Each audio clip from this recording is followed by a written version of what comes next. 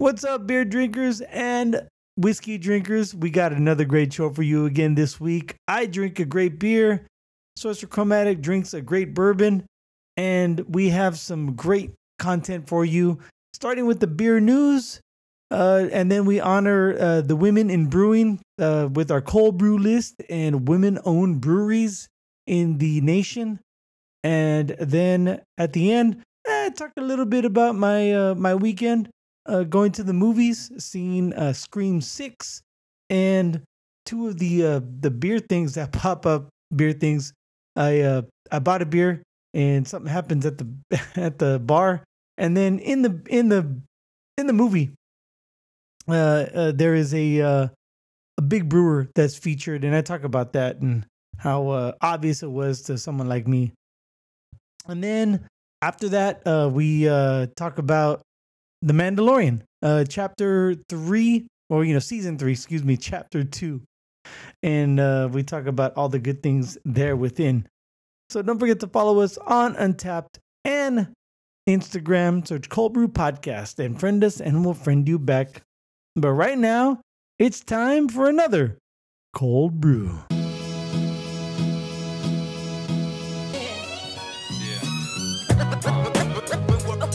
What's going down, y'all? You know the deal. That's bad.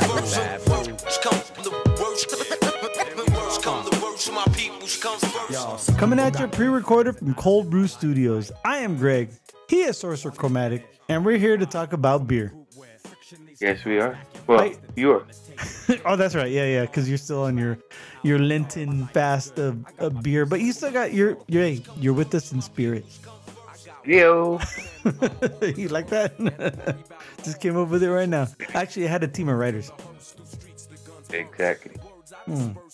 They're interns though, so it's not like we have to pay them. All right, how you doing this week, man? Good. Quick week. Felt like, yeah. Oh, is it because you had a lot going on, football, or what? A little bit of this, a little bit of that. Yeah, a lot going on. Work and stuff just seemed to go by because I had some projects and meetings and stuff. Oh, nice. Well, and, that's always good. Yeah. All right, cool. Were you ready? You ready to talk about beer and whiskey? Sure. All right, let's get to it then. All right, so I have with me from our good friends up in Phoenix, Arizona at Kitsune Brewing Company. Tyler and his crew over there collabed with another friend of mine, Big Sexy Mike 23. For those of you out there in Arizona land, Big Sexy 23 is somebody to follow on Instagram. I've hung out with him a couple times. In fact, just this past weekend, I hung out with him, and he's a big beer dude in the community, and he's a big dude. I mean, he really wears the moniker well. I think Kevin Nash, Big Sexy Kevin Nash, would not mind him using the Big Sexy moniker. So, anyway, this is a s'mores stout. It's called Big S'mores Stout, the marshmallow milk stout, and just like you would expect, it's got graham cracker, chocolate, and marshmallows in it. So, and it is 8.4% alcohol by volume with an IBU rating of 20. So without further ado, Papa. What do you got? I have from our good friends at Elijah Craig. Ooh. And one of their bourbons, it is their barrel proof bourbon. Ooh, barrel. Wow, barrel proof. I like that. So to sip barrel, according to the website, to sip barrel proof is to experience bourbon in its purest form, uncut, straight from the barrel, and without filtering. Each bottle is labeled with its unique proof and batch number. But the nose, taste, and finish are pure Elijah Craig. Hey, uncut. That's how I like my For cocaine. a few years, I want to say like 17. Oh, okay. So it's been aging in the conditioning in the bottle as well. No.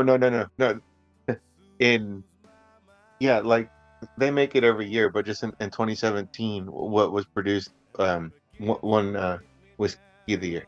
Oh, okay. Oh, I see. I see what you mean. I missed that part. Okay. Yeah, but age-wise though, the age statement on this one is 12 years, so it's got some barrel miles on it. All right, so this bottle though it has a cork, so I'm gonna try to cork off, if you will, to get the sound effect. Dude, it's been a while. You lousy corksuckers. Ooh, that sounds good. Yeah, that's a good one. All right, here we go. Have you ever tried to saber a bottle of anything? Yes. How did that go? Terrible. I haven't had the balls to do it yet. Yeah, well, like if you live like a fancy restaurant and whatnot, Mm-hmm. they have a saber that's like not sharp. It's just like it looks like a sword shape. In fact, it could just be considered a dull sword. No, I wouldn't call it a dull sword because it's kind of shorter. But like they have a flat, like it's polished, looks nice. It's like a flat. A large butter knife. There you go. No. With a pearl handle. Imagine one of those long shoehorns that you don't have to bend over to use. With just flat. Right. Oh, I've always wanted to do it. If you put it this way, if you know what you're doing, you don't need an edge. You just need to like slide it along, hit the neck right at the seam. At the seam, yeah. Voila. Yeah, but when I did it with a straight up butcher knife that was heavy, and I actually kind of just punched into the glass instead of sliding up. So it was terrible. Okay. All right. Too bad you didn't record it. I didn't know. Shoot, I was dating my wife at the time, but we weren't together on New Year's, and so she watched me. Like I set up a FaceTime, and she watched me do it. And she still married you, huh? Oh yeah, you do. But I got a picture of it. I'll send it to you. Yeah. All right. Right. That's hilarious. It's a picture of the bottle afterwards. It's not a okay. An actual It's not the video. Yeah, it's not like a still in the action. Right. That action shot. Let me ask you this, but because this is the third week you've done it, where you've uncorked or unbottled, or when you've had whiskey on the show. What are you pouring it in? Are you have a snifter? Do you have just a tumbler? What do you got? It's actually the little tasting glass from Firestone Walker. Oh, okay. So it's like a small miniature tulip. There you go. Oh, okay. All right. Very nice. It's funny. I have a tulip myself. For my beer. It's bigger though. It's not the Firestone Walker one. But speaking of my beer, this was really good. Even though it says marshmallow milk stout, I was waiting for like a super sweet, dessert stout, and it's not. It really is not. I get a lot more of the graham cracker than the chocolate or the marshmallow, and I can appreciate that because if I'm drinking a 16 ounce, which this is 16 ounces of this s'more stout, I don't want to be inundated with the sugary sweetness of a dessert stout. I don't mind sharing it or doing a small pour of it, but man, this is really good. This is better than I thought it was gonna be. I got this from Big Sexy himself when I met up with him and a bunch of other beer nerds in Arizona in last weekend.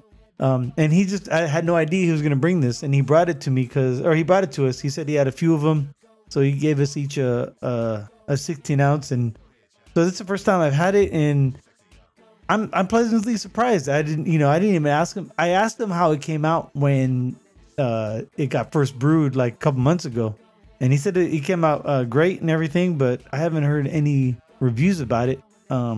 So I didn't know what to expect. I was expecting a super sweet, chocolatey, marshmallowy stout, and this is more like a true stout with just like a hint of the graham and the chocolate and the marshmallow. So very fucking well done. I really like this. This is really good.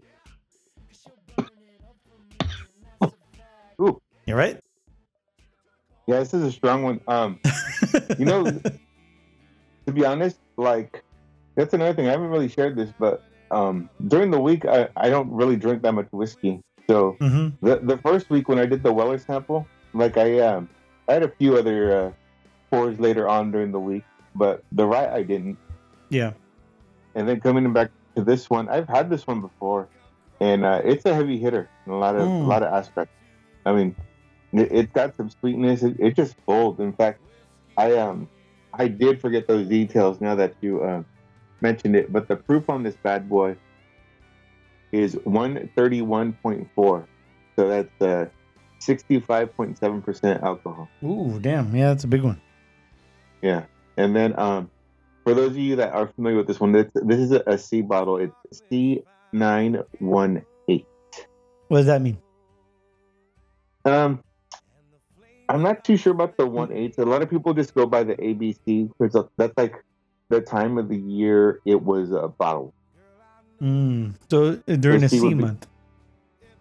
Not a C month, but the C pack. It's like, divide the Europe in trimesters, if you will. Oh, and the thirds, yeah. So it's the latter half of the year. Right.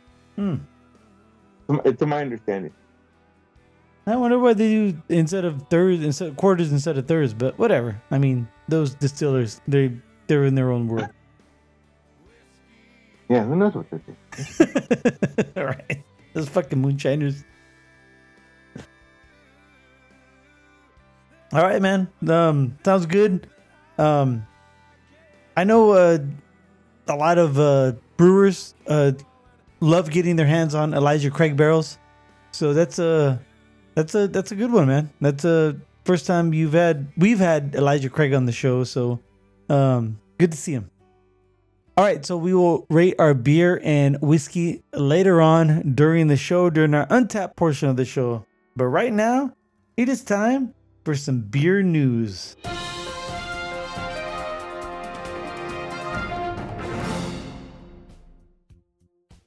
All right, so I'm going to keep this short because I know we have a couple of long segments later on. The only one beer story that I saw that I want to talk about is AB InBev. We talk about them a lot. And, I've had some, criticisms about them. I've also had some positive things to say. This time, a little indifferent. This comes to us from our venerable buddies over at VinePair. Here's the headline. AB InBev bought its way into craft brewing corner. Now it's trying to cut its way out. It's been a rough few weeks for the brands in Anheuser-Busch InBev's erstwhile craft brewing portfolio. Ooh, that's from our friend Dave Infante. I've read an article of his before on the show. The company has laid off an unknown number of workers from at least half dozen formerly independent breweries across the country and effectively shuttered one entirely. Insiders speculate there are more cuts on the horizon for ABI's microbrewing by proxy business unit, which has struggled mightily as tailwinds turned into headwinds on the overall American craft beer segment over the past half decade. It's a shocking reversal for a company that was buying craft breweries and touting their innovation potential as recently as 2019, or would be if this fall weren't the predictable result of overextension, underappreciation, and macro brewer brand mismanagement that took place in plain view. Let's begin at the end of AB InBev corporate craft brewing foray, the layoffs themselves. The headcount and details are a little murkier, and the company is, of course, keeping mum about them, but they're very much afoot. In late February, trade pub Brewbound reported some number of pink slips at Blue Point Brewery, acquired 2014 based on Long Island, Devil's Backbone Brewing Company, 2016 Nelson County, Virginia, Golden Road Brewing, 2015 Los Angeles, Carbach Brewing, 2016 Houston, Wicked Wind Brewing, 2017, Asheville, North Carolina, and Vesa Sur, Miami launched in 2017. A week later, Good Beer Hunting noted that some number of marketing staffers who supported ABI's craft brewing portfolio from the company's New York City office have also been laid off. The consensus was like craft means nothing to AB InBev. One anonymous former employee told Kate Burno, "We're not just a cog in a wheel being a craft brand. We're a cog in a wheel in a cog in a wheel in a cog in a wheel. We don't move the needle in any way."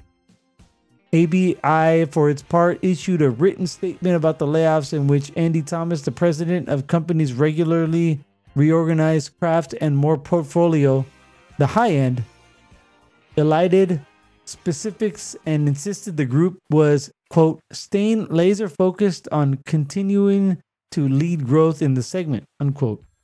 The firm did not respond to Hop Take's request for comment on this column.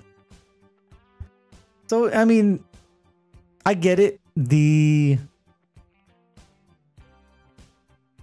When it comes to corporate takeovers, the corporation that takes over the smaller firm always says nothing's going to change. It's always going to be the same, but you can't predict the future. You don't know what the future is going to be. And if this segment of the portfolio is not performing, they're going to try to trim costs anywhere they can, especially with redundancy and overlapping segments and markets.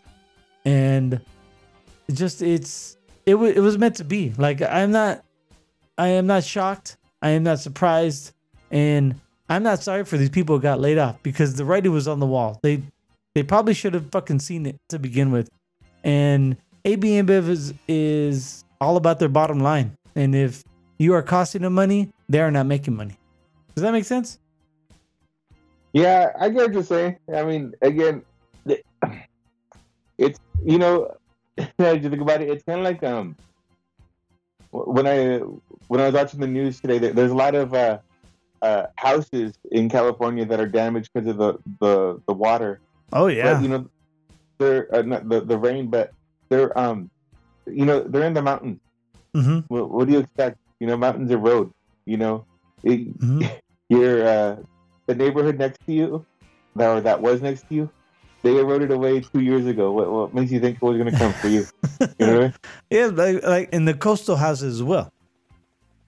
Right, exactly what I'm saying. Yeah, and then the stories now too is you know, insurance companies are dropping houses that are in fire zones. Oh, are you serious? I didn't know that.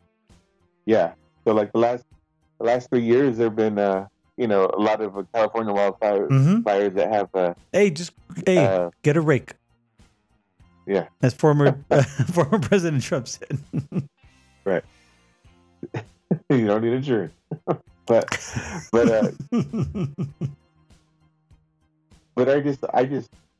I mean, I was a little bit surprised because, you know, the whole insurance game, I mean, you can make a lot of money though. So. Yeah, you can. Yeah, insurance. It's a little bit of a racket, insurance. Definitely. Just ask the health insurance industry. Oh yeah. But yeah, what I want to say is, as harsh as the take may be, the fact that people don't read the writing on the wall are you know, are the ones that they're not realistic. Yeah, or they're comfortable. Maybe they felt, oh yeah, you know, that might happen one day, so I'll be looking around and try to get out of here before that happens, and then they just get too comfortable and they never really look around, and you know, they don't make that effort to really set themselves up for the next spot. Yeah, but I mean, the signs have been there for the last like 6-7 months, maybe even 8 months, that there's a global recession around the corner. Now, whether we even hit that or not, companies are already like preparing for it. AB InBev is a global corporation, so they're obviously preparing for it now. But no, I get you. But what ifs? Are you all right? Another surprise sip or what? Yeah, it's packing a punch. All right, we better hurry up before you get sloshed and then you can't even get through your cold brew list. Right. All right. So speaking of which, hey, what a segue, right? Might be my best segue ever. You know what time it is? No. It's time for everyone's favorite segment on Cold Brew because it's my favorite segment. It's time for the Cold Brew List. As we proceed to give you what you need. Let me ask you this. What month are we? Ooh, March, the month of spring, and St. Patty's Day.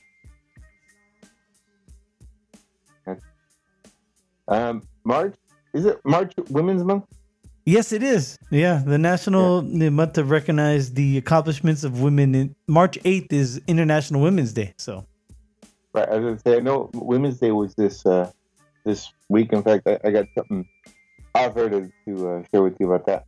But I have a list of women-owned breweries, all right. and I will share them because a lot of these breweries I know, and I did not know that they were women-owned. Okay, nice. I like it. So first one, The Alchemist. Really? Oh, no. I think you mentioned that before. Well, not women's owned brewery list, but just you mentioned a woman owns The Alchemist. Sorry, I'm stumbling right now. I'm looking through the article that you sent me. Right? Mm-hmm. Ooh, that's bourbon. every single sip. You should have poured yourself a smaller I sip, know. bro. Hey. All right, next. Next is Twin Elephant Brewing Company. Ooh, I like the name. Yeah. Not too familiar with them. So The Alchemist is Well. in Vermont. Where's the Twin Elephant at? I'm not sure. I'm looking. Look in the first. New Jersey. There you go. Let's say it again. New Jersey. Oh, okay, nice. Next is Rhythm Brewing Company. Oh, I like that. I think you mentioned them before, like on a different Yeah, it list. sounds familiar. Mm-hmm. And they are out of New Haven, Connecticut. Oh, nice. Moving on, the Raleigh Brewing Company is woman owned. And where are they at? Daytona, Florida. I'm telling you, man. When you name it after a city, it's like whether your parents are divorced or not. It's 50-50. Right. Especially if it's that cities in the Carolinas. Shit, dude, you're gonna get banned in the Carolinas, man. Oh, geez. Next, First Magnitude Brewing Company. Pop. They are located out of Gainesville, Florida. Oh, okay, nice. See, Florida. I kind of predicted it. Next is Eris Brewery and Cider House. Oh, they do both, huh? Right. All right. I haven't heard of them. They're in Chicago. Chi-town, my town. Speculation Artisan Ales is also on this list. They are out of Grand Rapids, Michigan. Oh, okay, nice. Next is Giant Jones Brewing Company. Isn't there a Giant Brewing Company? Yes, there is. So, Giant. this is Giant Jones. I'm Giant Jones. Let's see what out of. Wisconsin. Yeah, out of Wisconsin. Next. And next, Equity Brewing Company. Oh, all right. They're actually a mother-daughter team out of Oklahoma. Ooh, I like that already. Hmm. Oaktown. Or, I guess it's not Oaktown. Oak State. Oak City. Yeah, I guess it would be OKC. And then, last on this list is Bow and Arrow Brewing Company. I've heard of these. I've heard of this brewing company because it's there's Bow and Arrow, which the one you are stating right now, but there's also a Bow and Arrow, Bowen Arrow. Ah, I know, right? yeah, they're out of North Dakota. Oh yeah. So I've heard of Bow. I've heard of both. So I didn't know where they were from, but I knew they were around. That makes sense. I mean, there's a lot of what do you call it? Native American. Native Americans. Yeah, thank you. Indigenous Americans. Is Native Americans non-PC now or what? They are native to the land of America. Oh, yeah, that's true. I also want to point out Greenwood Brewing in Arizona. Megan Greenwood, the first woman-owned brewery in Arizona, and so she's a friend of mine, friend of ours, been on the show before, and I think what Strike, right? At least a quarter owned by a woman in San Jose, California. Yeah, I mean, I know there's a group of them. yeah, well, I know like Drew and Jenny are like the main two, if you will, right? Yeah, right. But I thought they had a little team. Like it was like they had like two other like maybe silent investors. Possibly. Well, yeah, we don't know the percentage, but we know they have Jenny is one of the leaders of that I was about to say corporation of that business. So Strike Brewing, I count them as a woman-owned brewery. Just also shout out to ones that I didn't that aren't on this list. I just found a list to share, Mm-hmm. and you know, as the industry grows, I'm sure women-owned beer companies are going to grow just as. It should, and they should be increasing in numbers the way I feel, because I think they're underrepresented. New Belgium is one of probably the biggest with Kim Jordan. Mm. Speaking of New Belgium, you got to try the new Fat Tire, man. I think it's good. I think it's great. I think it's better than the original. Wow. We'll do that. You got to do that beer first. Yeah, I'm calling right now. That has to be your first beer after this Lenten season, after Easter. Okay. We might have to I know we record on Saturday nights usually, but we might have to record on Sunday. That way you can talk about Fat Tire. Okay. You know what's funny is Catholics they get all fucked up on a Fat Tuesday, right? And then they have to abstain. Well, those that choose to give up alcohol during Lent, but then on Easter, then they get fucked up right again. It's another fucking 325 days of debauchery. Oh, jeez. Right. It's like Mardi Gras all over again. Right. For the rest of the year. Oh, man. So how's your whiskey treating you, man? Yeah. It's the packing punches for sure. So you haven't gotten used to it? Or you haven't done the, what was it? The Rediger technique? Rediger. The Karma tasting method. Oh, yeah. That's right. Do you think if you did that, it wouldn't hit it as off, or it wouldn't hit as hard with every sip? Yeah. All right.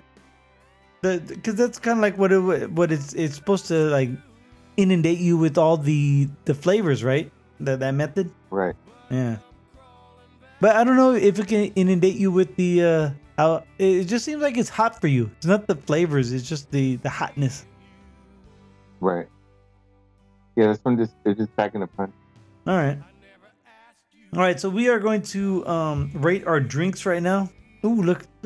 It's already 3 weeks in. I finally got it. We're gonna rate our drinks right now on Untapped. Well, I'm gonna rate my beer on Untapped, and you can rate your whiskey or not. It's up to you.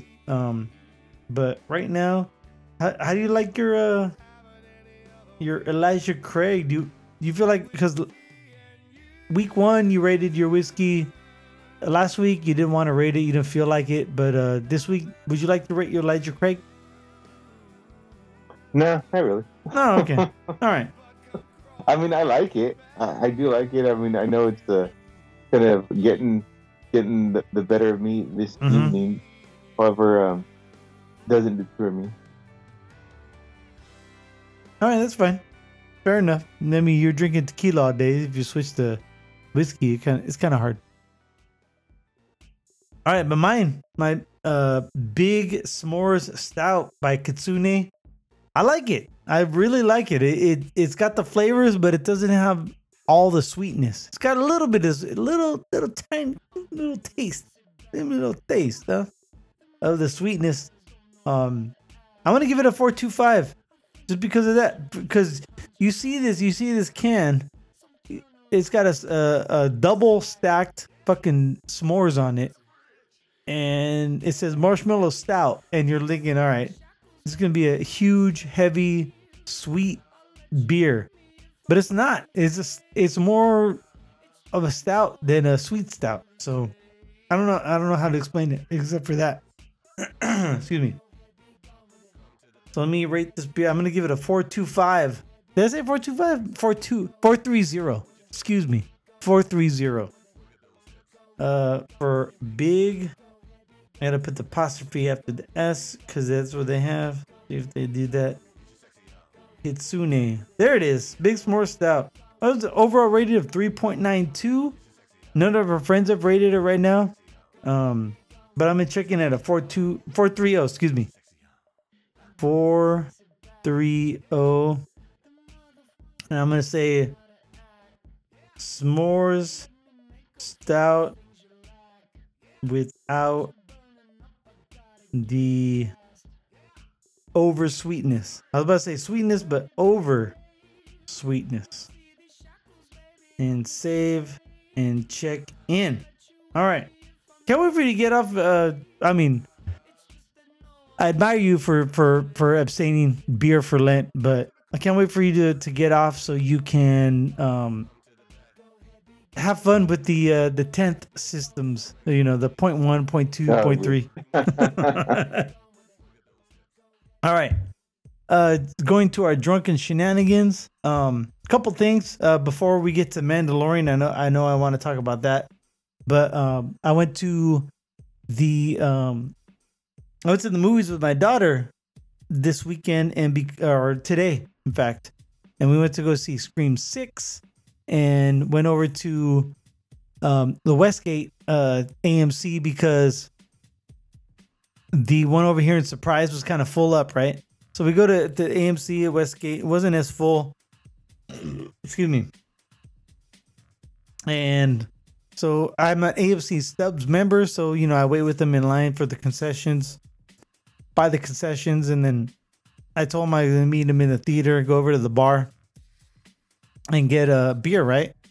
And so I have to wait a while, and I look at tap handles, and one of them says Sam Adams Seasonal, Lagunitas IPA, and I think 805. Those I'm like, okay, I'm gonna get one of those three. I'm gonna ask what the Sam is.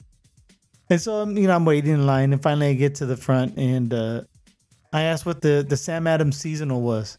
It took a while to guess what the seasonal was, because it's not this season. Oktoberfest? Fucking Bing. Fucking Ned Ryerson over here. Yeah, yeah, it was Oktoberfest.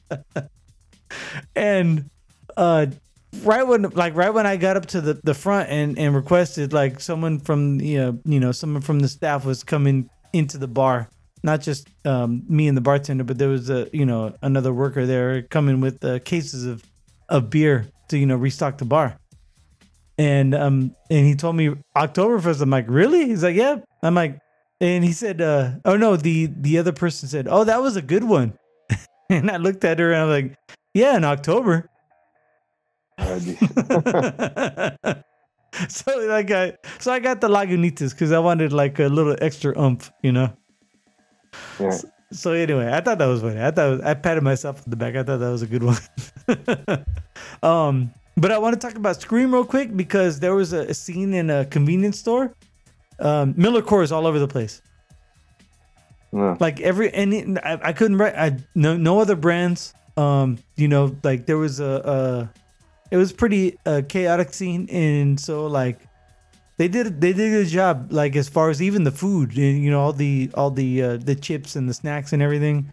The only thing you can make out was like Blue Moon and Coors Light. And for some reason, when they needed a distraction, there was a not just a can on the floor, but a Coors Edge can. And it wasn't just a can; it was open, like totally open, not just cracked open, or not just just like It was cracked open and crumpled.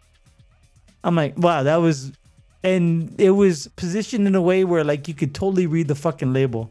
It was, yeah, it stood out to me. You know, being a beer nerd like I am, I totally fucking took it all in. So there was Blue Moon, Coors Light, and Coors Edge. So for Miller Coors, those are the three brands they're trying to push. But it was good though. I mean, I gotta admit, like I saw the first three, but I had never seen 4 or 5. So I was just gonna ask you, yeah. like how did you like the movie, and then have you seen all of them? Yeah, the movie was good. I liked it. I thought it was good. The two main characters, the sisters, the younger sister was played by Jenna Ortega, aka Wednesday Addams from the Wednesday Netflix series. But everyone performed well. I just thought Who was the other sister? You know, I don't know who played something Barrera. Forget her first name. They must have had different dads because when I was watching it, I was thinking like I know Jenna's supposed to be the little sister, but not like the smaller sister. Like they were like almost a foot difference in size. Jenna Ortega is a small person, but she's still a great actress, and everyone did great. I thought I never saw 5, but it seems like if you saw 5, you would know like 4 of the main characters in this one. Yeah, Melissa Barrera. Oh, there you go, Melissa Barrera, and Courtney Cox was in there, dude. There's got to be a moment in time, in sooner than later, that she has to play a villain, like an evil witch or something. She's looking very skeletal these days, very sunken. Oh, really? Yeah, compared to like maybe I would say like 10 years ago when she was getting a lot of Botox and stuff to plump up. Yeah, she's looking very. But to be honest, I mean, she's still great. She's still funny. I think she's. I could see her as like a villain, but also like you like her because she could deliver funny lines.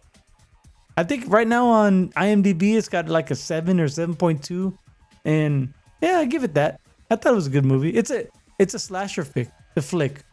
Because when we got out, my daughter, she was saying that she wasn't really scared, or she didn't get like jump scares, or like it wasn't tense. There was a couple tense moments, as you know, when the ghost face was trying to stalk him or whatever in a couple scenes, but for the most part, it was more of a slasher flick than a thriller. So, but it was good. I like. Sounds interesting. I like. Do you have Paramount Plus? No, I don't. I have Peacock, but that's the only broadcast company premium I have. Okay, because Paramount Plus, like today, when I put it on, like all of the streams were on there, and they were like in the popular movie section. Yeah, I could see that. I'd like to go back and visit like 3, 4, 4, and 5. Well, you can't visit if you've never seen them. I didn't say revisit.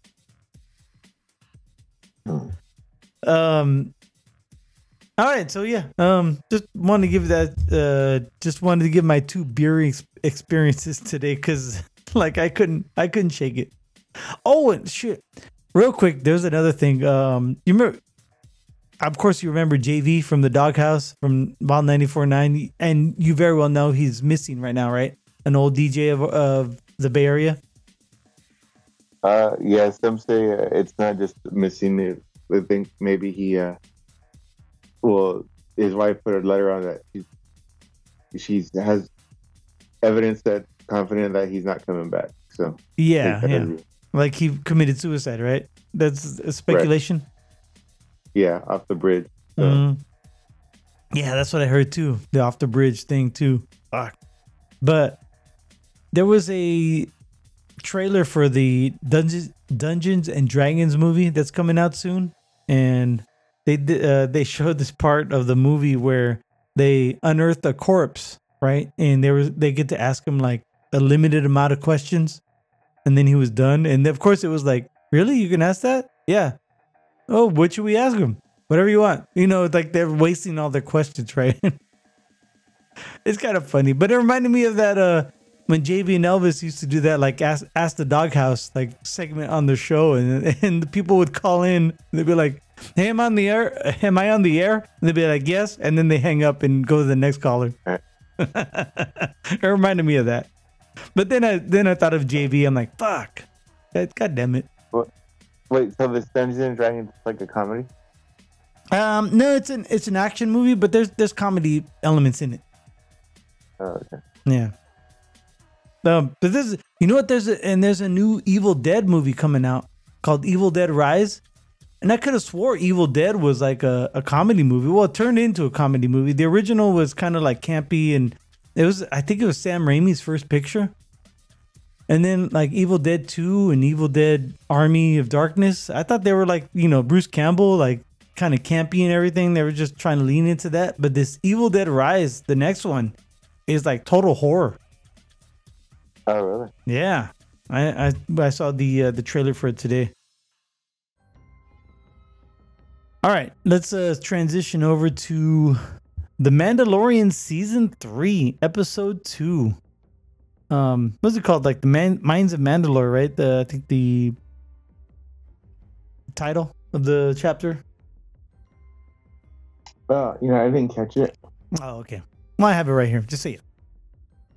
It is. All right, cool. So the chapter 3, it started off with Tatooine again. Like Tatooine again? Like, is every fucking story about Star Wars coming from Tatooine? If Tatooine is so, you know what? I was about to say, if Tatooine is so popular, why doesn't the Empire have anything there? But maybe Tatooine is so popular because it is the one spot that it's a blind spot, right? The Empire's blind spot. I don't know. Yeah, I don't know. I don't know either. It's a hub in the Outer Rim. Mm-hmm. I think they just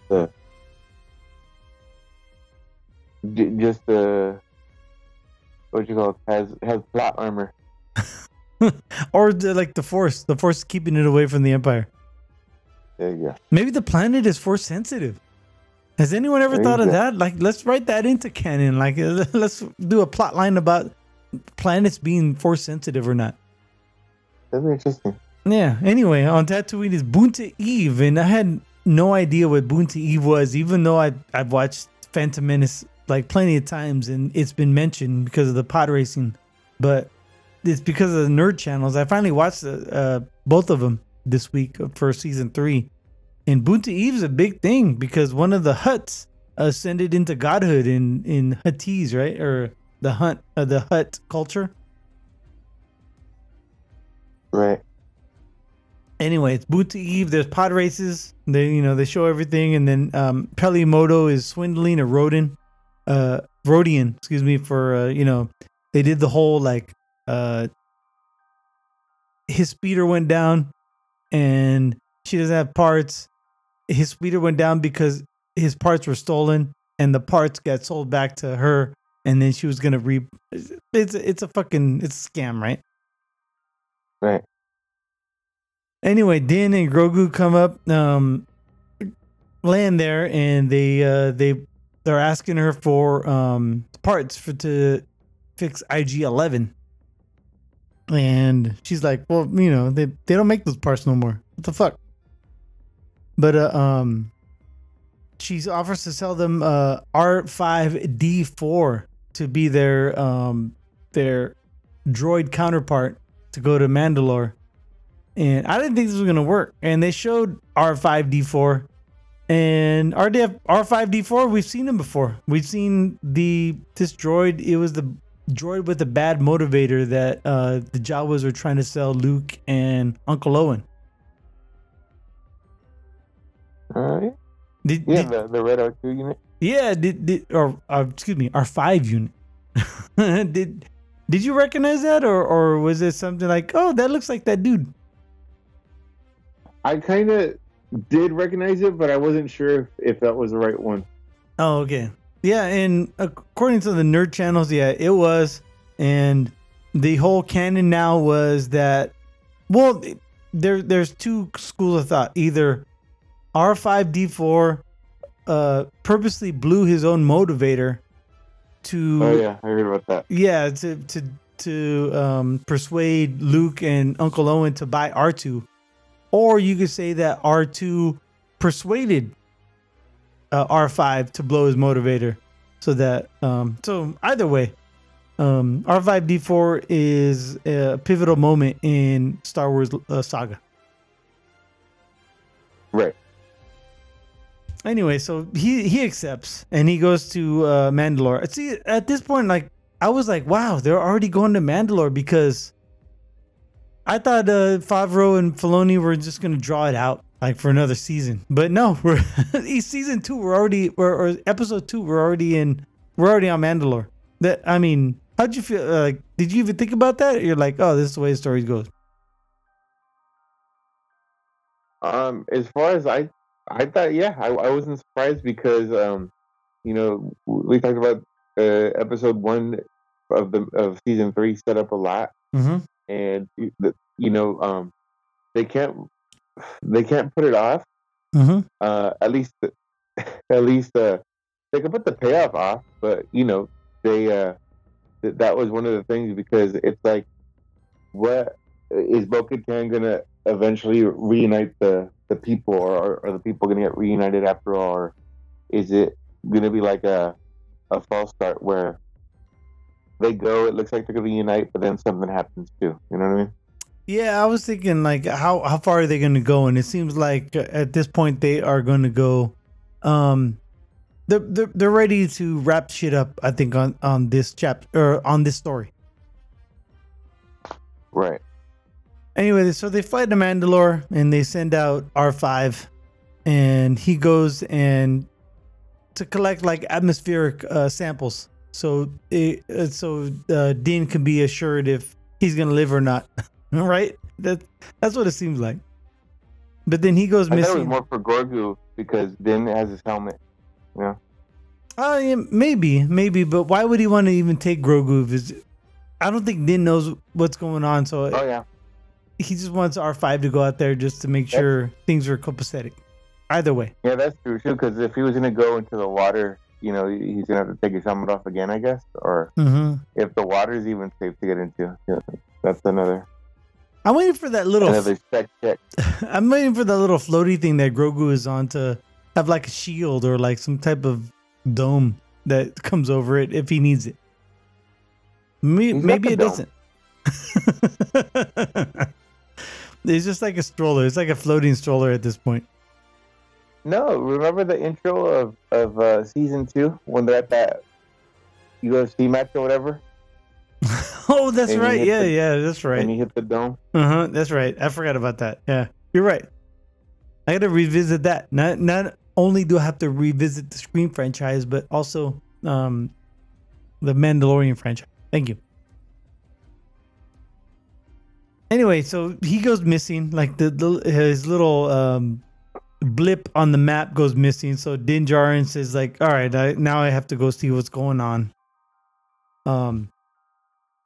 So he sends so he goes out there and he pressurizes his own suit.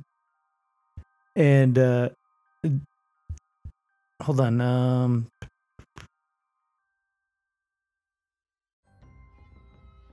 Yeah. He leaves Grogu behind in the fighter. Mando follows the signal into the cave where he's attacked by the 3 primitive aliens. I forgot what they're called. They say it multiple times, but I totally forgot. He's able to kill them and throws their bodies into the ruins below. He eventually finds R5 and they return to surface where Din and Grogu learn the atmosphere is fine to breathe. Because they get the reading. So They go to the cave, and they fall through a completely devastating Sandari, city very similar to Star Wars fans, the Clone Wars. Dim navigates them to the Civic Center, follow a crap chef down, blah, blah, blah, blah, blah, blah. I'm gonna summarize real quick. All right, so Mando finds R5 and determines that the atmosphere is safe. So he goes back to Grogu, said, let's go. They go down and they encounter this being, right? It's like a droid, crab-like droid. Remember, and then they have the fight, and then the brain or the head of the droid falls down and kind of scurries away, and then captures Din, and so he tells Grogu to go. Does he tell Grogu to go get Bo-Katan, or tells him to go get help? Yeah. Okay. No, I think he said Bo-Katan find her. Right, and so Grogu, even though he's a baby, so, real quick, but not the that little brain spider looking thing with the I guess with the exoskeleton suit or whatever. But those other like cave creature things. Oh yeah. Didn't they kind of remind you of the Lou Ferrigno Incredible Hulk? Yeah, a little bit. Yeah, now that you like mentioned that body style. Yep. Like that build and the hair. I mean, I know they had like 4 eyes and stuff like that, and they were aliens, and then even kind of like it was white makeup on them, but you could tell it was like the makeup looking I guess body or whatever. I gotta say, I Favreau and Filoni, they really try to keep true to the late 1970s style, like makeup and tech that they had back then, just to make the whole world seem like symbiotic. Word.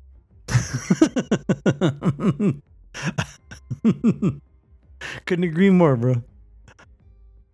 So Grogu, takes off. He goes to find Bo-Katan, and I thought it was I laughed when the spaceship that Grogu was taking to Bo-Katan flew into the atmosphere, and Bo was like, you know what? Let's just end this one for all. Oh, let's just end this once and for all. Like she was just tired of seeing Din, right? Pretty much. Anyway, so he gets there, and Bo realizes that Din needs his help. So she goes back, and let's go back real quick. The fact that Grogu is he seems like a baby or an infant. He's still smart as fuck because he's like 50 years old or something like that, right? Yeah. Yeah, so he's been around a while. They just mature a lot slower than everybody else, but it seems like they're still just as smart as like a 50-year-old. I could see that. Anyway, so they go back. Yeah, they go back to Mandalore, and they break through the cloud cover, and she sees her homeworld for the first time. She wistfully describes it to Grogu for the first time once again. And they're going down, and he talks to Grogu about the Jedi. She's kind of like, she's telling Grogu, but she's really telling us, right? Like about the whole history of Mandalore. Yeah, they do a lot of narration like that. Yeah. Meanwhile, the droid plugs some hoses into Jin and activates a pump, which begins to drain blood out of him. And Bo-Katan arrives and fights the droid. He uses a shock staff to take her down, but then she gets her hands on the Darksaber and makes short works of it. And I guess maybe I glossed over that point, but Din Djarin tries to he fights off those for lack of a better term, like the inner earth people, and he uses a dark sword, but he's like laboring. then but Bo-Katan finds the dark sword and uses it to take on that droid, the crab droid thing, and she has no problem using it, right? Yeah, I think she's more proficient. Yeah, but you have to like the dark saber has to like, it's got to like you in some point. It's got to vibe with you, right? Am I wrong in that take on it? I believe that's right. Yeah. So obviously she's meant to wield it more so than Din anyway. It's like Thor's hammer. Yeah, Thor could wield it, and Captain America obviously, but not maybe Iron Man. That's about it. Huh. Anyway, so Bo-Katan, after that, Bo-Katan and Din, they discuss Mandalore, and he thanks her for rescuing him. She offers him to take him with her, but he refuses, and because he's got to bathe in the in the sacred waters of Lake Minnetonka, the Lake Mandalore, and then anyway, she decides to accompany him to the mines, but he's a bit condescending, and when he gets there, Din did he like, I forget, did he go in there and then he got taken by the mythosaur, or did he like, do you remember? Yeah, the water. Yeah, that must have been it. I mean, because he got deep really quick. Mm-hmm. You know what I mean? Yeah, and and then all of a sudden he like falls to the bottom of this fucking Lake Tahoe, and then she goes after him, and she goes by this eye and tusk. That's all you see, eye and tusk, and all the beer nerd channel, the beer nerds. I'm a beer nerd, but I'm talking about all the Star Wars nerd channels are like, oh, that's the mythosaur, like mythosaur. Number one, what a stupid name. It's a myth, and it's a dinosaur, a mythosaur.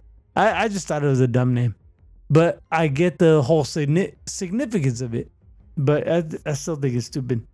But yeah, the nerds are saying like the mythosaur is not like an aggressive, like predatory creature per se. It's more of a because they talked about the Mandalore writing, and they harken back to the very first episode of the Mandalore, where the Nick Nolte character, I forgot his name, but talked about the Mandalore riding these mythosaurs, and so it kind of ended right there. Like Bo-Katan saved Din Djarin from what she thought might have been his final fate. But the question remains, is the mythosaur that they awakened, is it going to be ridden by Bo-Katan or the Mandalorian, Din Djarin? Or killed. Or killed. But I mean, it all goes back to the first episode. That's why I think the fact that the nerd channels are like bringing it up. But then again, hey, it's all about the swerve, right? It's all about the part you don't see. I harken back to when Luke Skywalker got killed. Yeah, I mean that could go with it too. Like not only could Bo-Katan like get the darksaber back, show up on the mythosaur to really unite people. That would be cool. Darksaber, mythosaur, Mandalorians are like, hey, Bo-Katan, like we follow you. I don't think Din Djarin wants all that. I don't think he wants it. He's a reluctant hero. He doesn't want to lead anybody. He just wants to be left alone and just to live his life, I think. So I can see that. These things not a Jedi trade. Say the line. How's it go? This is the way. No, this is the way. No, the Jerry and Silent Bob. Holy shit, motherfucking Yoda and shit. Adventure, excitement. Jedi craves not these things. All right, man. Anything else you'd like to add to this episode? Nope. Can't do it. All right. Thank you for downloading yet again another Cold Brew podcast. I am Greg. He is Sorcerer Chromatic, and we'd like to wish you cheers. Until next.